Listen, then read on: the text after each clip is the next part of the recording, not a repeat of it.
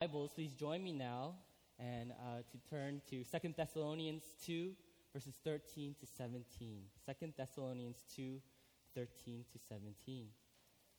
Please stand with me for the reading of God's Word.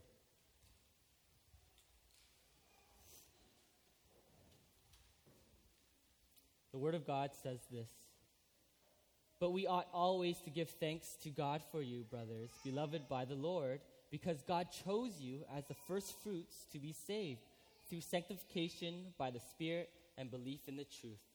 To this He called you through our gospel, so that you may obtain the glory of our Lord Jesus Christ. So then, brothers, stand firm and hold to the traditions that you were taught by us, either by our spoken word or by our letter. Now may our Lord Jesus Christ Himself and God our Father, who loved us and gave us eternal comfort and good hope through grace, comfort your hearts and establish them in every good work and word." This is the word of God. Please be seated. Well, out of 40 million Americans who have enlisted in the armed forces since the Civil War, about 3,500 have received something called the Medal of Honor.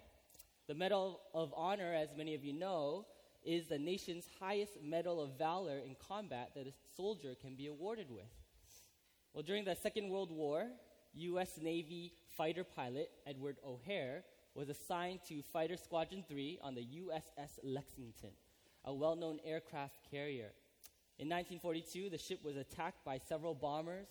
However, O'Hare found himself in a predicament with 4 other U.S. pilots. They were too far away to protect the ship, and his wingmen's guns were jammed. It was up to O'Hare alone. And he was close enough and capable of defending the aircraft from these 9 bomber aircrafts. Here's what happened. O'Hare went against these 9 enemy aircrafts on his own, and he shot down 5 of them in 4 minutes with his limited amount of ammunition. Right when he ran out of ammunition, thankfully, the rest of the U.S. fighters arrived to win the battle. O'Hare saved this aircraft carrier from serious damage, and he became the first U.S. pilot to become an air ace since he shot down 5 enemy aircrafts. Today, Chicago O'Hare Airport is named after him. Well, indeed, O'Hare is a hero, and he stood firm even in the face of opposition. He was given the great honor of being a pilot to serve his country, wasn't he?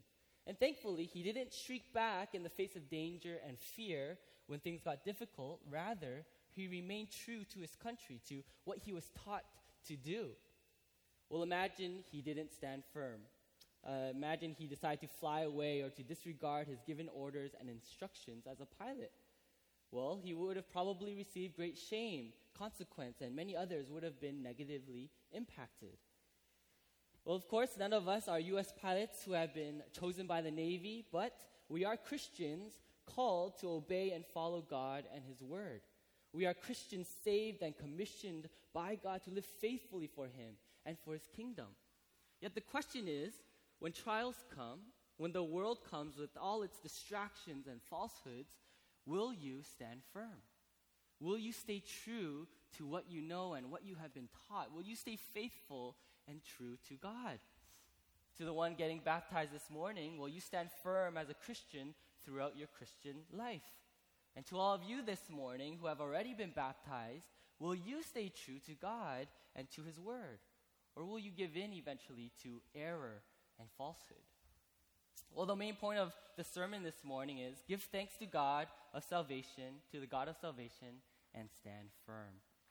Indeed, brothers and sisters, you have been saved. You have a great salvation from God. Our sins have been washed away by the blood of Christ. The prospect of eternal condemnation is no more, but it does not mean Satan and his fiery arrows won't try to hurt you and shift you away. Well, it's been a while since we've been in 2 Thessalonians, but a while back we did look at 2 Thessalonians 2, 1-12 regarding the Antichrist who is to be revealed at a later time. The Thessalonian believers lived in a time not too different from us, a well-off and well-educated city full of idolatry and sin. And though these new believers were growing and commended by Paul, somehow false teaching regarding the end times had made its way into this young congregation.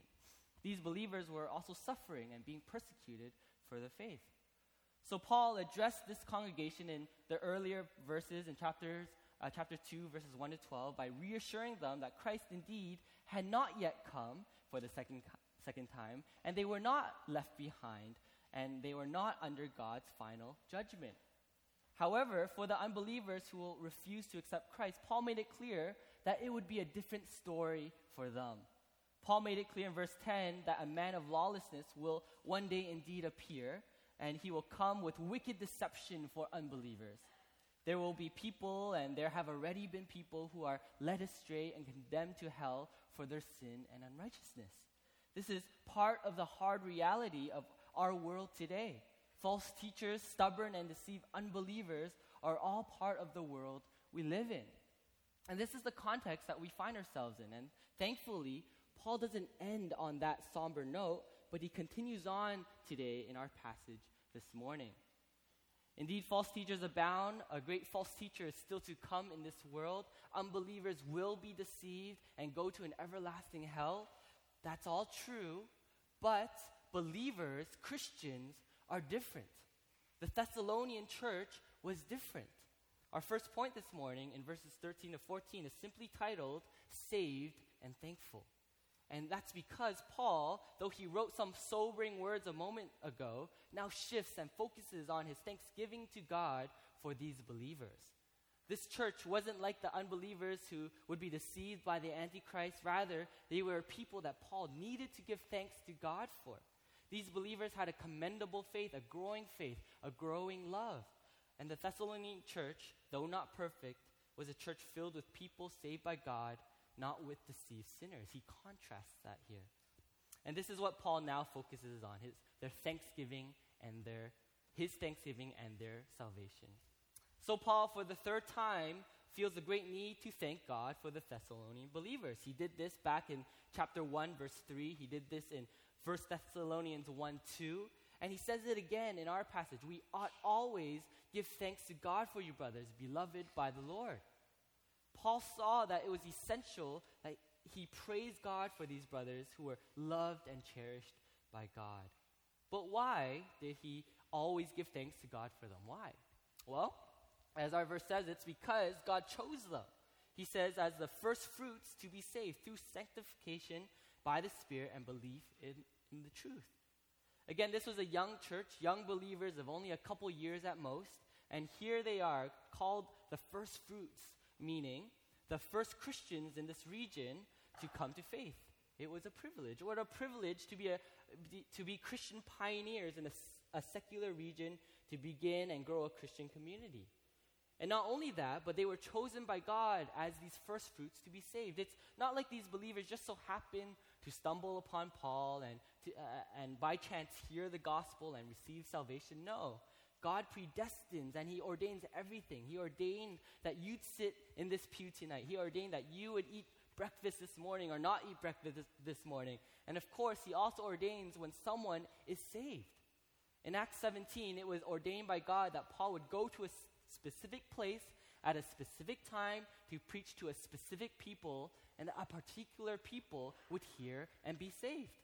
And these people were the Thessalonians.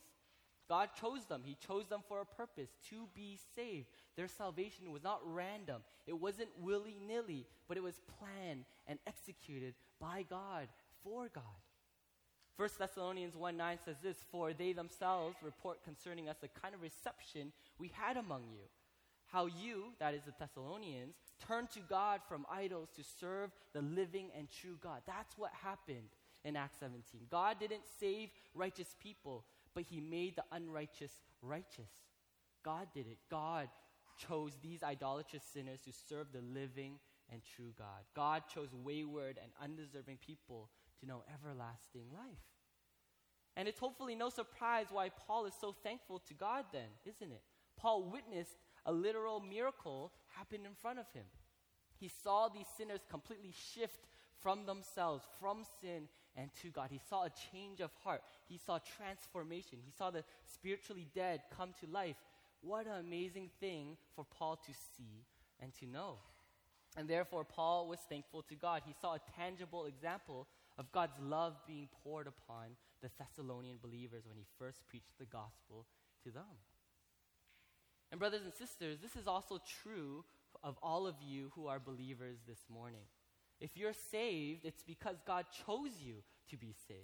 It's because he did a marvelous and miraculous work in your heart to turn you from yourself, from your own sin, and to his Son, Jesus Christ. It was God who overcame your rebellious and stubborn heart. It was God who turned you from idolatry and from Satan. So praise be to God. Thanks be to God. No matter how discouraging and how difficult life has been lately for you, the knowledge of and truth of your salvation can give you reason to rejoice, can it? So be joyful, be thankful this morning. And in verse 13, we see that God used two things to save these unbelievers.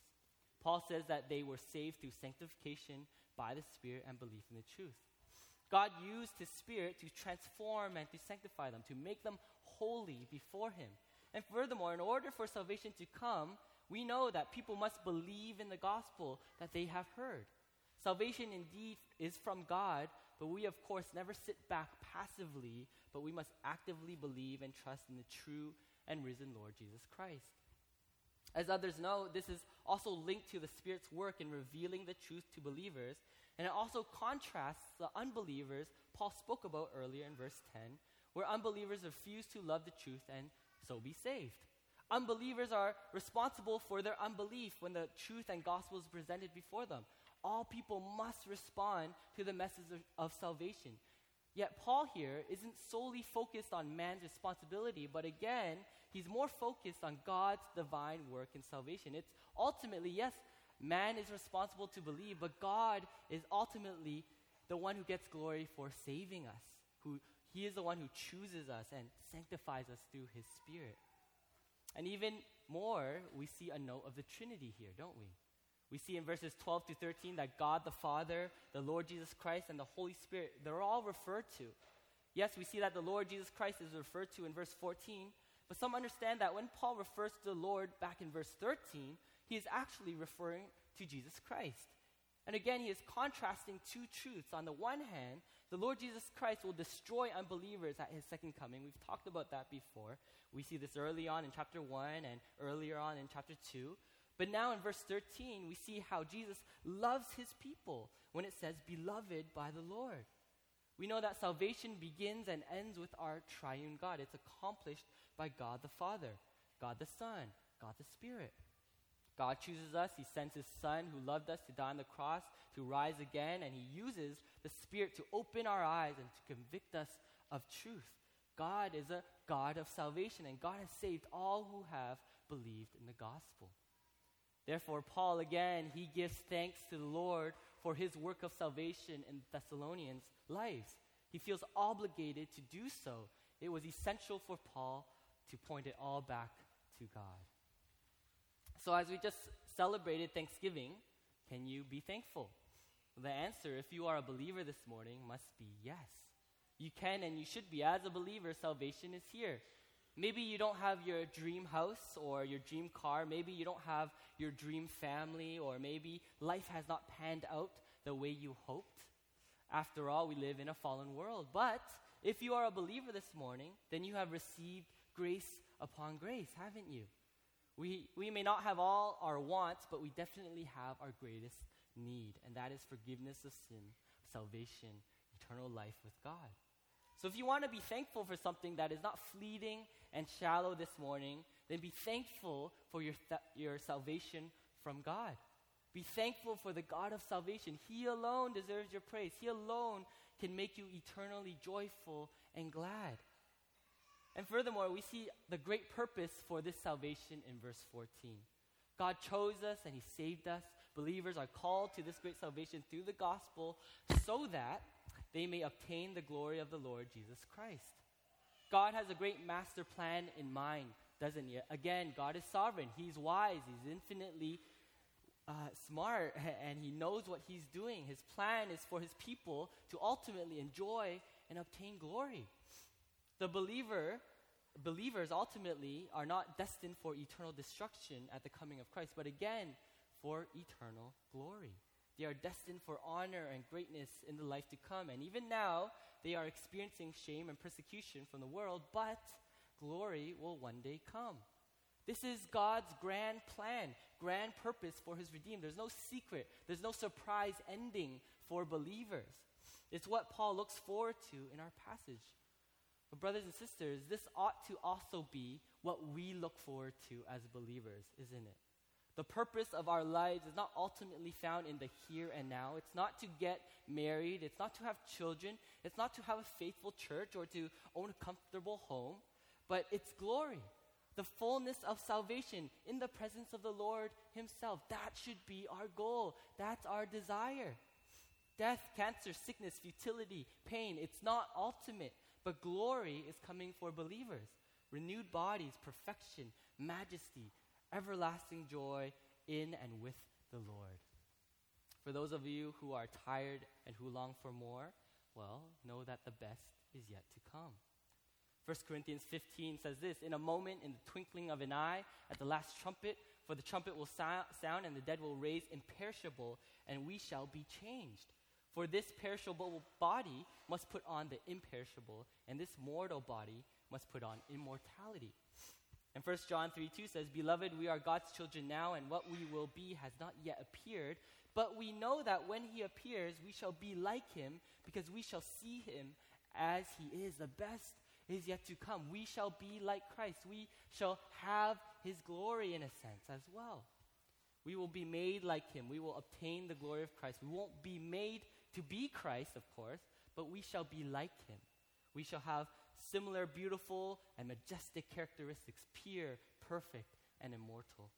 And this is our end goal. This is our great purpose, and it ought to be what we long for, since it's glory with Christ. Well, before we close this point, let me come back to the idea of thanksgiving one more time.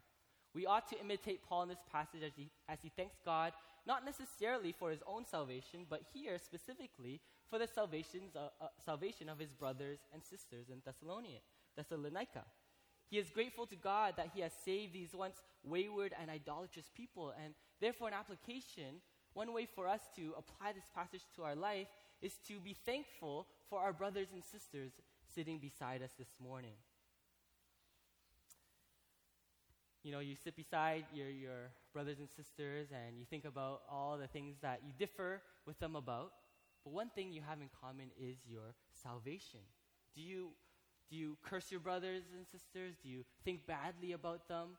Or can you understand that God has saved them? He has transformed their hearts. He has given them new life. Therefore, you can be thankful that the person you're sitting beside has been saved. We ought to be thankful that God has saved our dear sister Ella this morning. If you're sitting beside your Christian mom or dad this morning, be thankful. You ought to be thankful for their salvation. If you're sitting beside your saved spouse, your child, or your saved friend this morning, you ought to be thankful. You have the hope of everlasting life together. Sweet fellowship can now be enjoyed between your church family. So put away all anger, malice, and bitterness towards your brothers and sisters by cultivating a heart of thanksgiving. Pursue reconciliation if needed, and be thankful for the people you are sitting beside today. And this brings us now to our second point, saved and steadfast in verse 15. In high school, I had a mentor that I looked up to. This person had a similar experience perhaps to many of you who grew up in the church, had a Christian family, went to Christian conferences, even took up prominent Christian leadership positions. However, over time, this mentor of mine started to deconstruct their faith and to give into the allure of progressive Christianity. Deconstruction is defined as custom tailoring Christianity in a way that emphasizes individualism, self-esteem, and moral relativism. Professor Michael Kruger explains how progressive Christianity includes a low view of Christ, a focus on moralism, not salvation, and a downplaying of human sin. And many, if not all these things were and continue to be true for my mentor. Many today abandon the truth and traditions of Scripture in the name of moral activism, social justice, and self-expression. We make our own rules. We see the Bible as an outdated fairy tale, a stumbling block because it doesn't let us live out our sinful desires and fantasies. Yet get this, many of many who have given into these errors once sat in church pews as well. They grew up in the church. They heard the truth their whole lives. They heard of faithful Christian teaching, orthodox theology. Yet one day, they abandon all that they were taught. They give into new and progressive teachings, fickle, flimsy, tossed to and fro by all the noise and heresy of our world. Well, maybe this is true for some of you this morning. Maybe you're in the middle of deconstructing your faith. You're in the midst of being convinced of progressive Christianity. You're starting to resent the teaching of Scripture. You're starting to find the Bible as irrelevant. But friends, Paul's words for us are important. Take heed of his words this morning. Back in verse 15, in verse 15 now, we get to the main exhortation, the main point of Paul's words in our passage. Even back in verse 2 of this chapter, we see Paul already say to the Thessalonians not to be quickly shaken in mind or alarmed, either by spirit or spoken word or letter seeming to be from us. And now similarly, now in verse 15 of our passage, Paul says, stand firm and hold to the traditions. The command, therefore, is to stand firm, to stand firm, to stand firm. The logic of Paul is that false teaching, impending judgment, and condemnation for unbelievers, yes, it's coming, but for you, Thessalonians, for you believers, it's not so.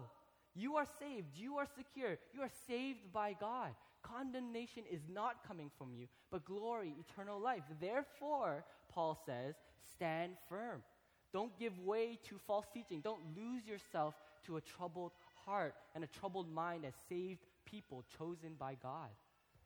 The Thessalonians were imperfect, but they were actually a good example to other believers, as Paul boasted about them in all the churches. Yet, even as good examples, even as seemingly strong Christians, they still needed to be exhorted to stand firm. And the same is true for all of you this morning. Whether you're a seasoned Christian or a new Christian, Satan's fiery arrows can come for each and every one of you, and therefore we need to stand firm. But what does it mean to stand firm according to verse 15?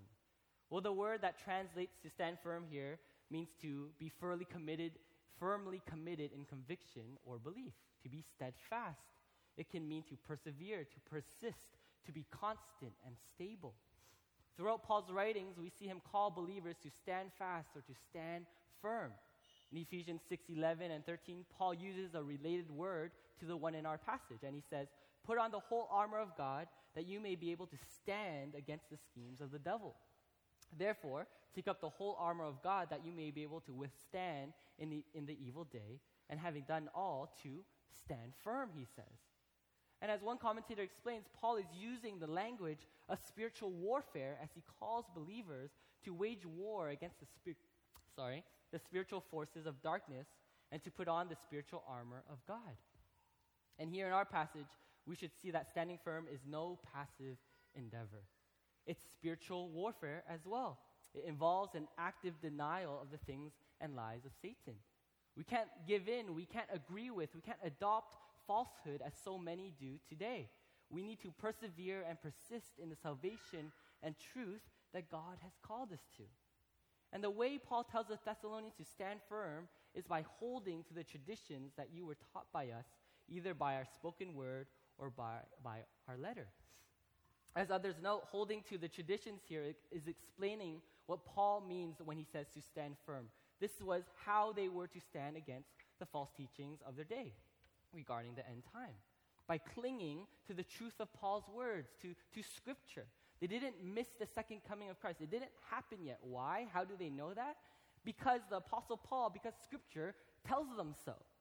You don't stand firm by twiddling your fingers all day and by hoping that you will be fine. You know, often in our prayers we say, God, I hope you will do this. I hope this will happen. I hope. Well, instead of simply hoping, we need to also do something. We need to actively pursue and do what we pray for.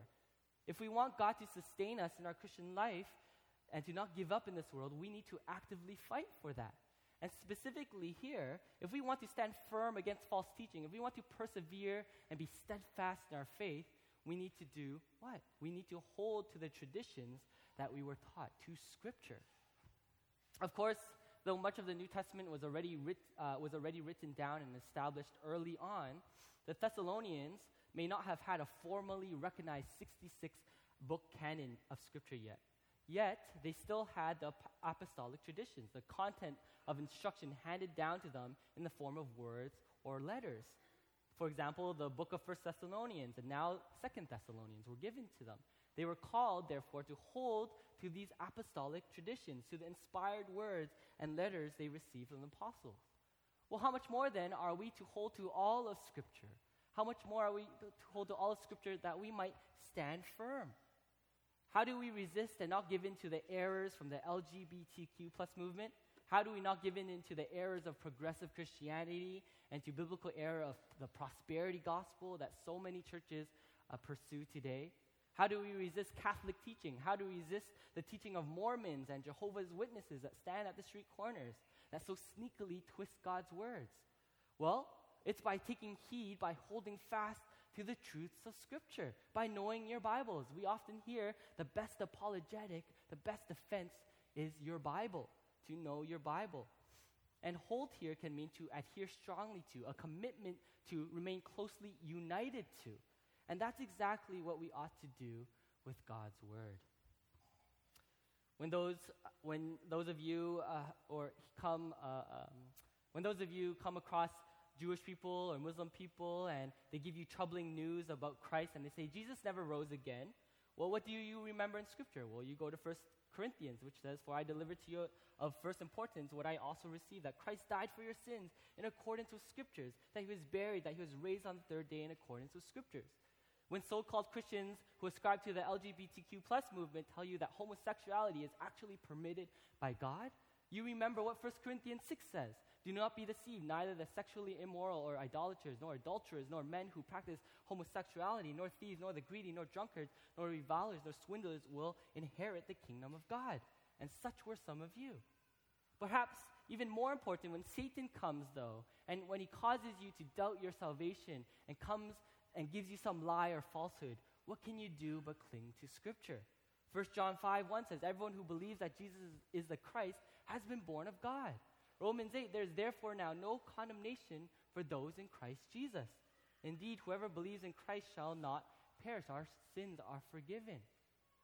In days of loneliness or discontentment, remember, as Scripture says, I will never leave you nor forsake you. In seasons of anxiety, remember that the Lord knows all we need and that he cares for us, that he works all things for the good of those who love him. Scripture is our best apologetic, isn't it? Scripture is our best friend and our true weapon against the lies and schemes of Satan. If you're a Christian this morning, then the call for you is to stand firm, to hold fast to the teaching of God's word. If you don't, how can you expect to make it to the end as a good and faithful servant of Christ? For youth and for college students, I often wonder when they don't know their Bibles too much, when they're not too faithful in reading it, how will they survive college? How will they survive when they go off into the world? We need to remember what we've been taught. We need to remember Scripture. Study it, love it. Come to service to hear it. We need God's word. Well, so far, we've seen that Paul is thankful for the Thessalonian believers. He exhorts these saved believers to be steadfast, to stand firm. And now in verses 16 to 17, Paul ends with a blessing and prayer for these saved Thessalonians.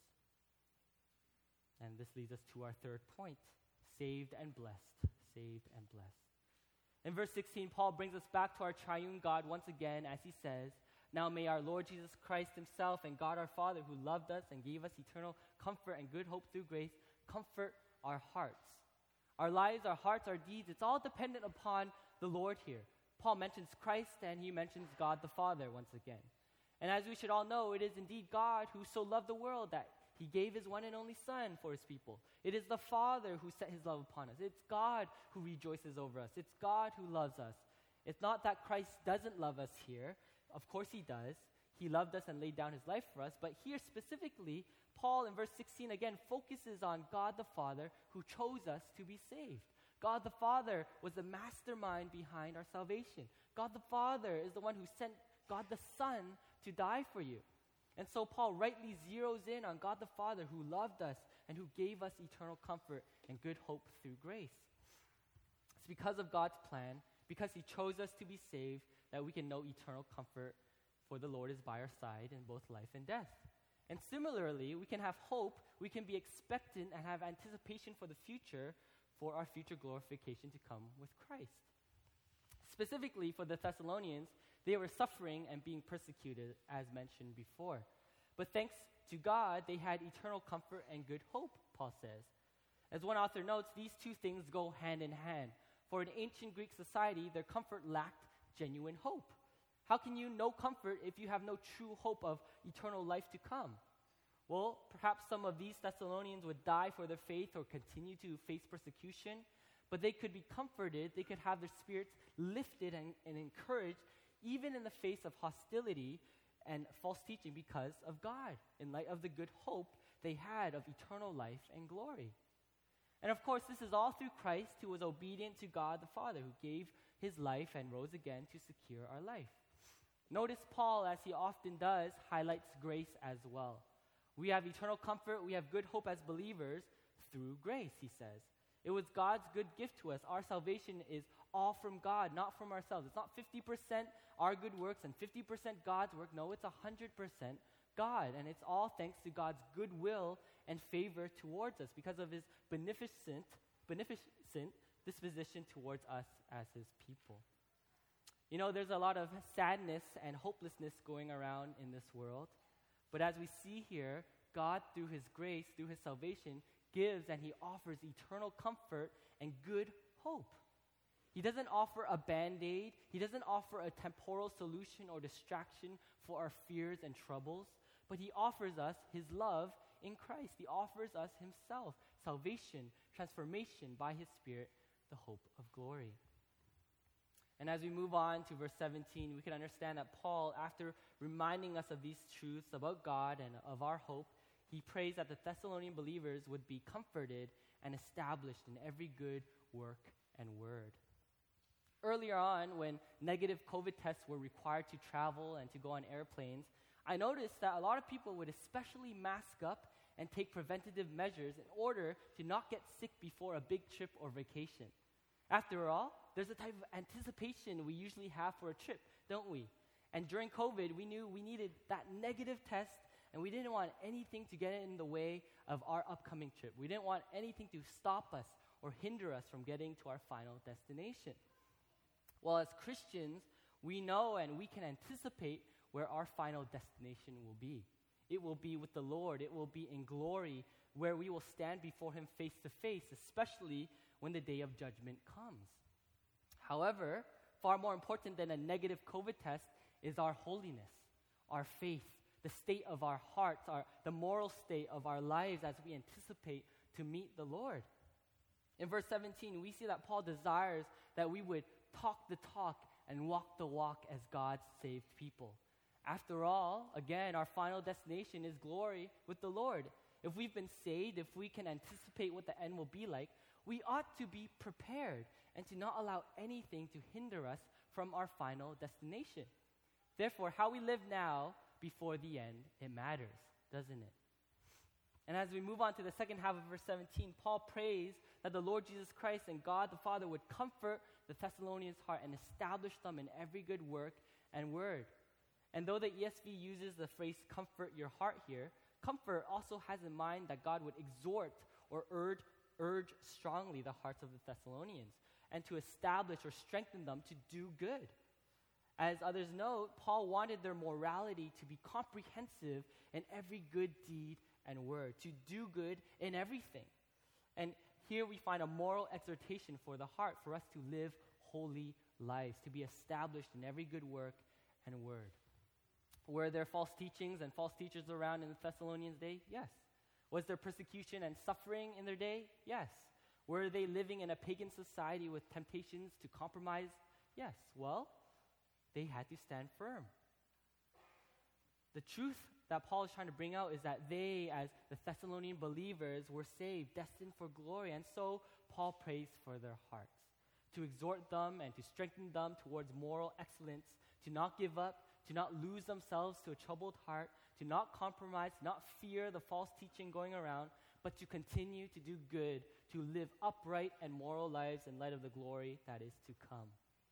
And I think this is a very fitting prayer for Paul to give to the Thessalonian believers, a fitting exhortation for us as well this morning who live in a world not too different from them. As Christian moms, Christian dads, Christian engineers, Christian teachers, Christian doctors, Christian average Joes, pursue good in all you do. Live upright lives as saved people in your every deed and word. No doubt, if we are called to stand firm by holding fast to God's word, we must be obedient to how it calls us to live as well. So how have you been living in light of your salvation? Remember, you're saved, so be thankful, be steadfast, and know that you are blessed. God created you, he loved you, you sinned against him though, and you deserve hell and eternal condemnation, but Christ was sent to redeem you. He died on the cross for your sin. He rose again 3 days later. So if you have trusted in Christ for salvation, live like it. As saved people, stand firm in God's word, in what you have received from him, and live upright lives and in anticipation of the end. May God help us all to do so. Let's pray. Father, we thank you for your word, though it is a word that we have perhaps heard before, a good reminder. I pray that many of these truths would still pierce our heart. Help us to see the hypocrisy of our own lives, for those of us who call ourselves believers, how we have walked in ways that have been dishonoring to you, how we have lived in front of the world just like the world.